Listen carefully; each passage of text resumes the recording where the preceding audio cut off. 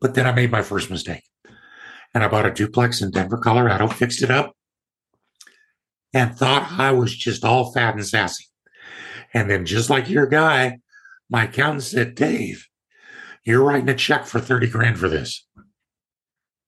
I said, no. And that's when I realized that every real estate investor has a silent partner named Uncle Sam. And if you're not careful, Uncle Sam's going to do better than you are.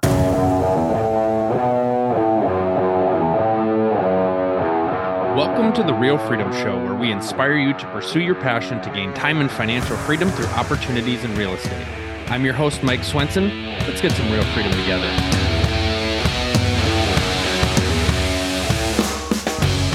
Hello, everybody. Welcome to Real Freedom, talking about building time and financial freedom through opportunities in real estate.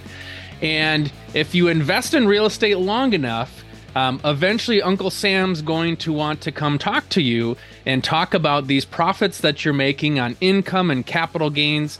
And so for those that haven't invested or those that are kind of just getting started in their journey, a very popular topic to talk about is a 1031 exchange.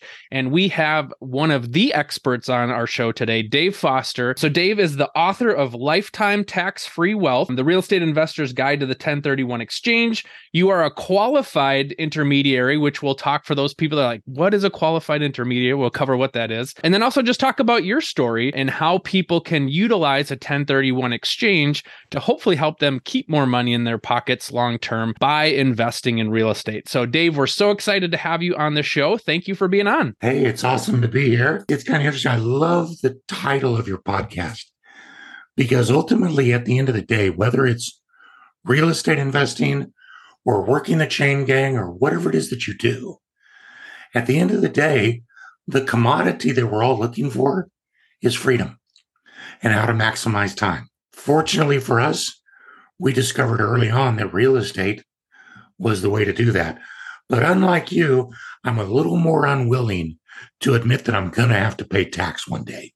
So I fight that every day, and it's a good fight. Well, and for people that I talk to, I actually just talked with a guy a week or two ago who does flipping of properties, and he had some construction background. He says, hey, I've done a couple flips. This is a very popular story of people that think flipping is a great way to get started, which it can be. But he said, you know what?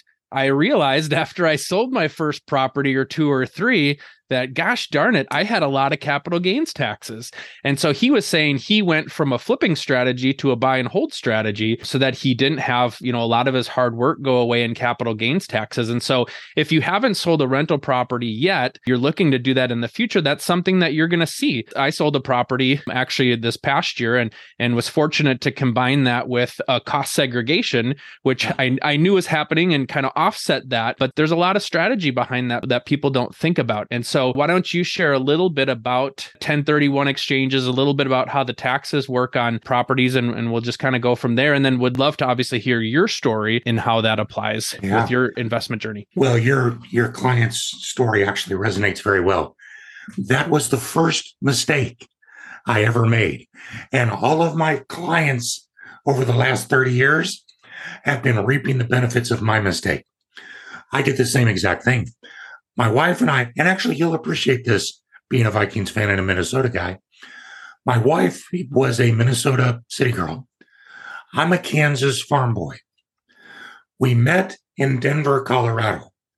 So the one common thing you don't see in any of that picture is ocean.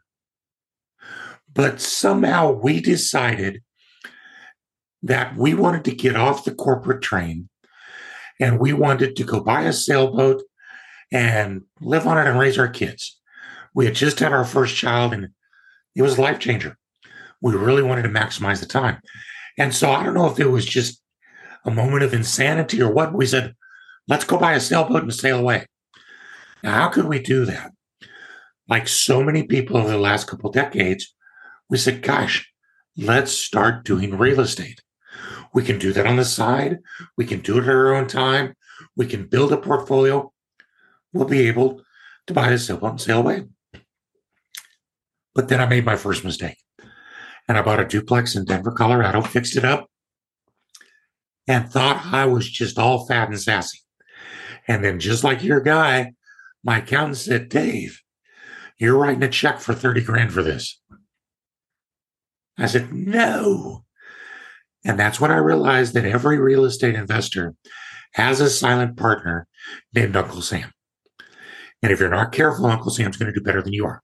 Now, let's fast forward to today. What if I wouldn't have had to have paid that $30,000 30 years ago?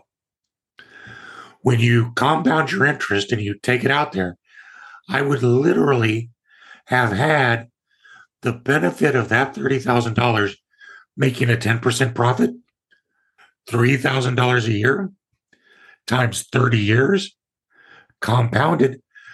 That's almost $200,000 that I lost in one transaction because I didn't know about the 1031 exchange. And because that kind of thing just ticks me off, and because I'm an accountant by degree, I started looking for ways to get that back. And what I found was the 1031 exchange, which in a nutshell allows real estate investors to sell investment real estate, not fix and flips, but to sell real estate that they hold for investment, and then to go buy new investment real estate.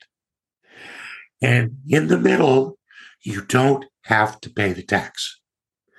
The tax gets deferred, and you get to use it to go buy another property. Yeah, 1996, what could that $30,000 have bought? Very easily, $150,000 duplex again.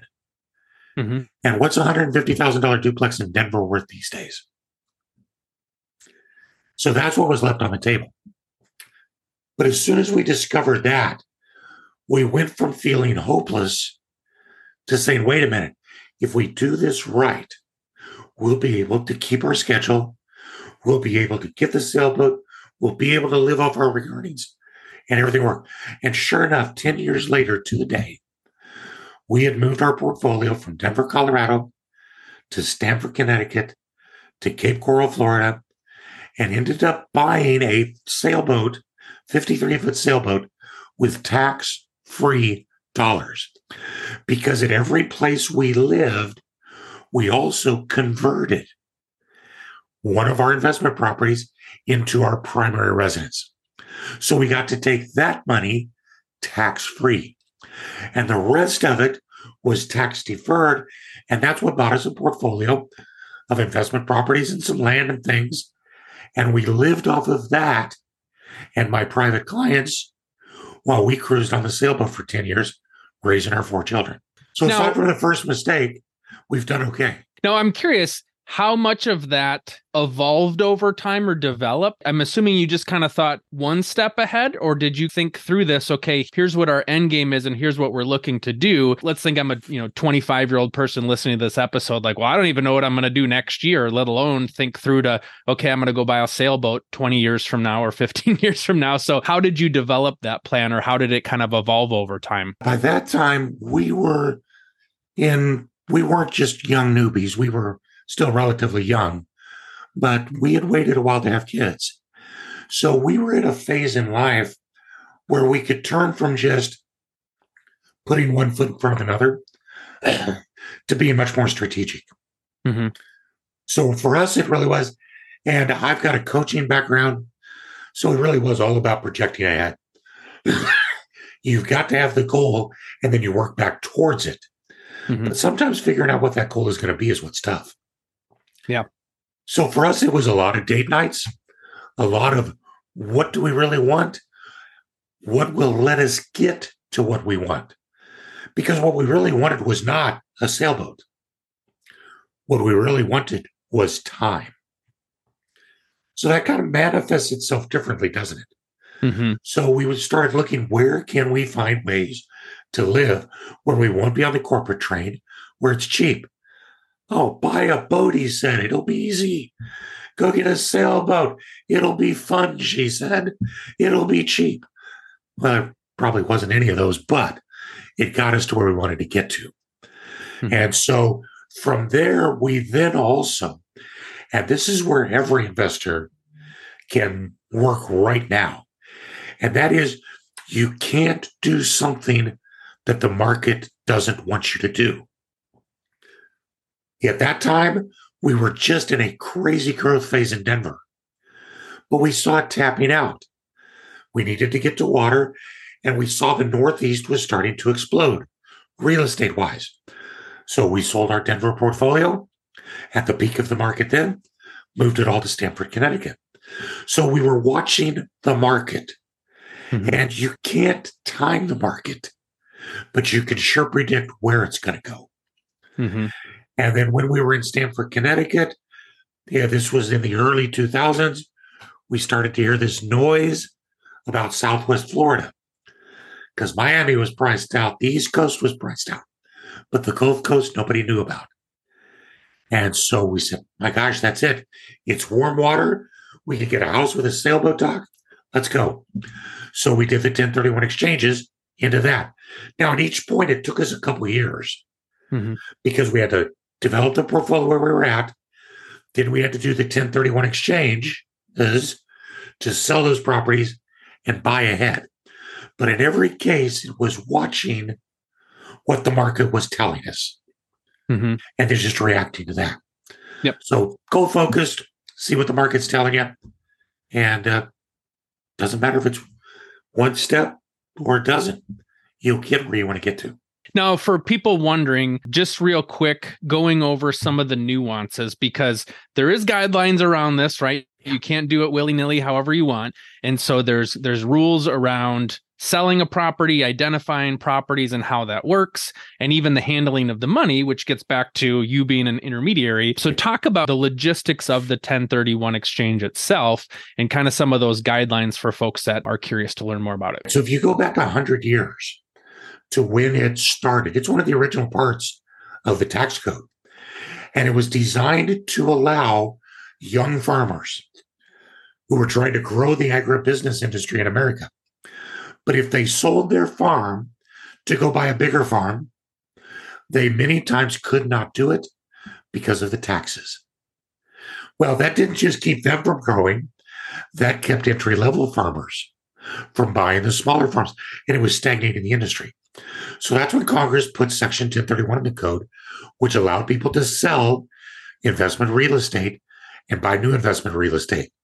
Now, fast forward to like 1980, and all of a sudden there was a bright guy named Starker who said, wait a minute, if this was good for farmers and industrialists, it should be good for me. But he did it his own way. And over the next 20 years, he had a massive court battle between the IRS and him, which was finally resolved when the IRS lost. Doesn't happen very often. Now, can you imagine? Were they happy about that? No. But they had to let us do it. And now it was going to be user-friendly. So what they did was they created some guardrails that are very, very stringent so that while they have to let you do it, they don't have to make it easy. And the first and foremost one, if your folks take nothing away other than this today, it's that you can't do it yourself. You have to use the services of an unrelated third party, someone like us, called the qualified intermediary.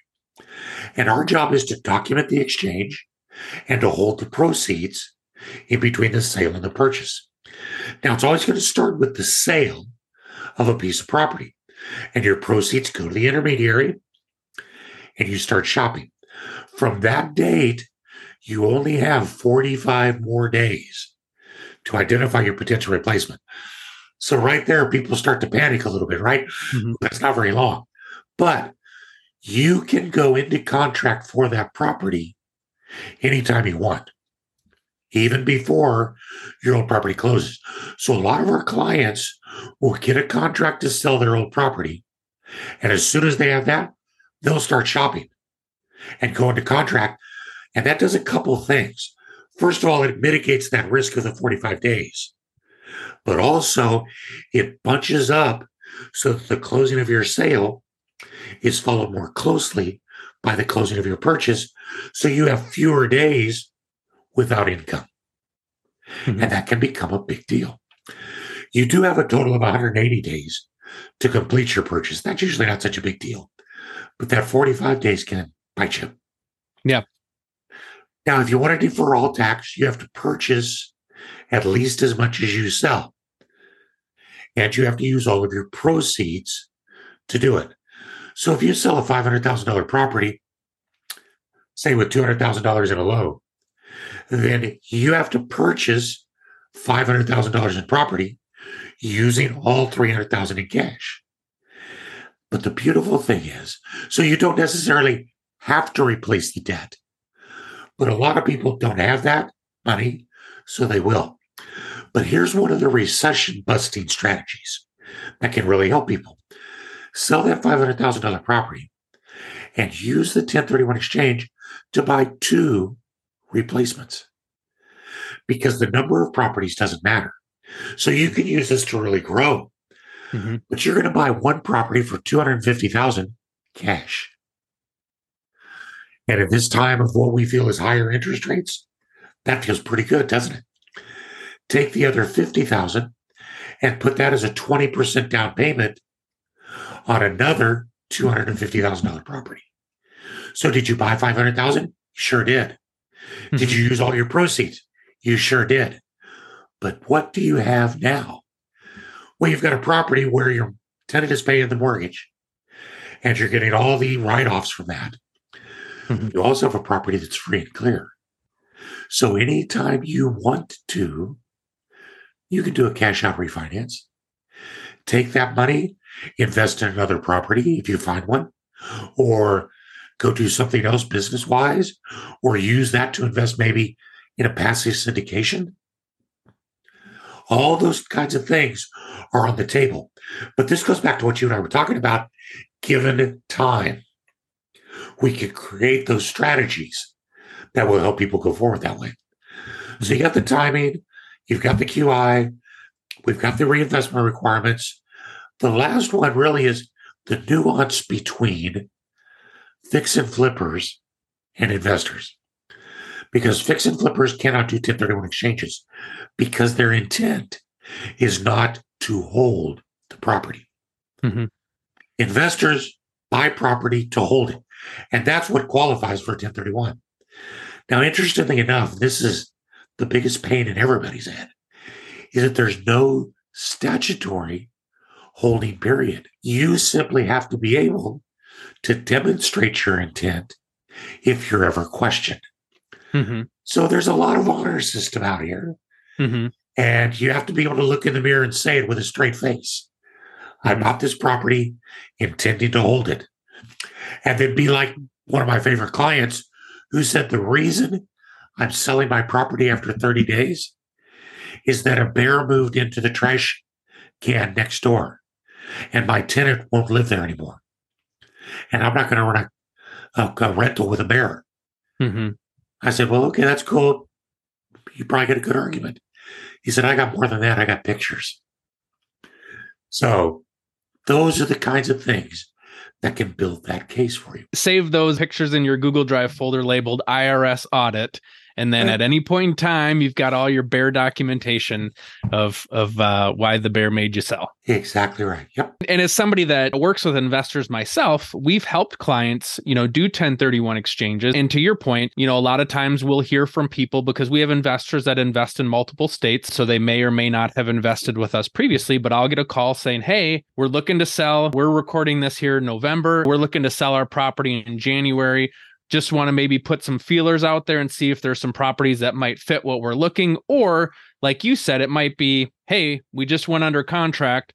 We're closing 30 to 45 days from now.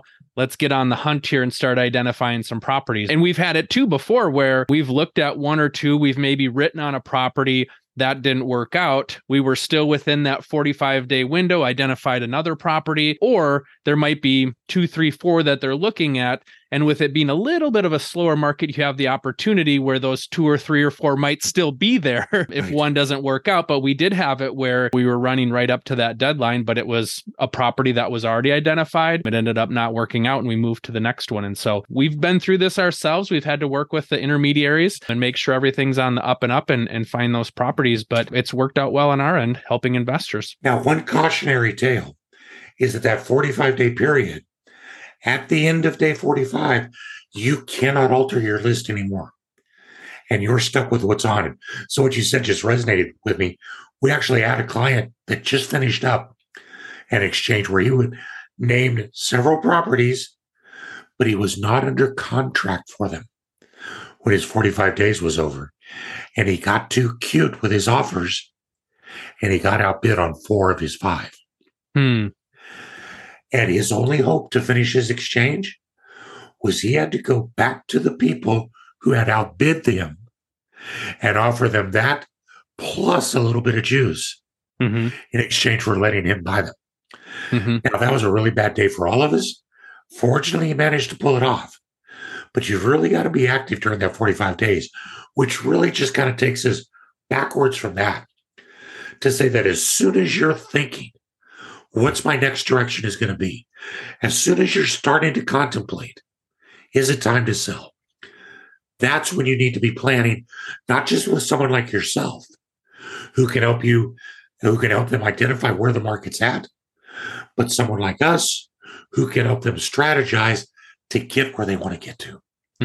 There's an awful lot that they can do. And what we've seen too is they've maybe found something off market that they've identified through a broker, a lender, somebody they maybe already have a relationship where they know this person's looking to sell.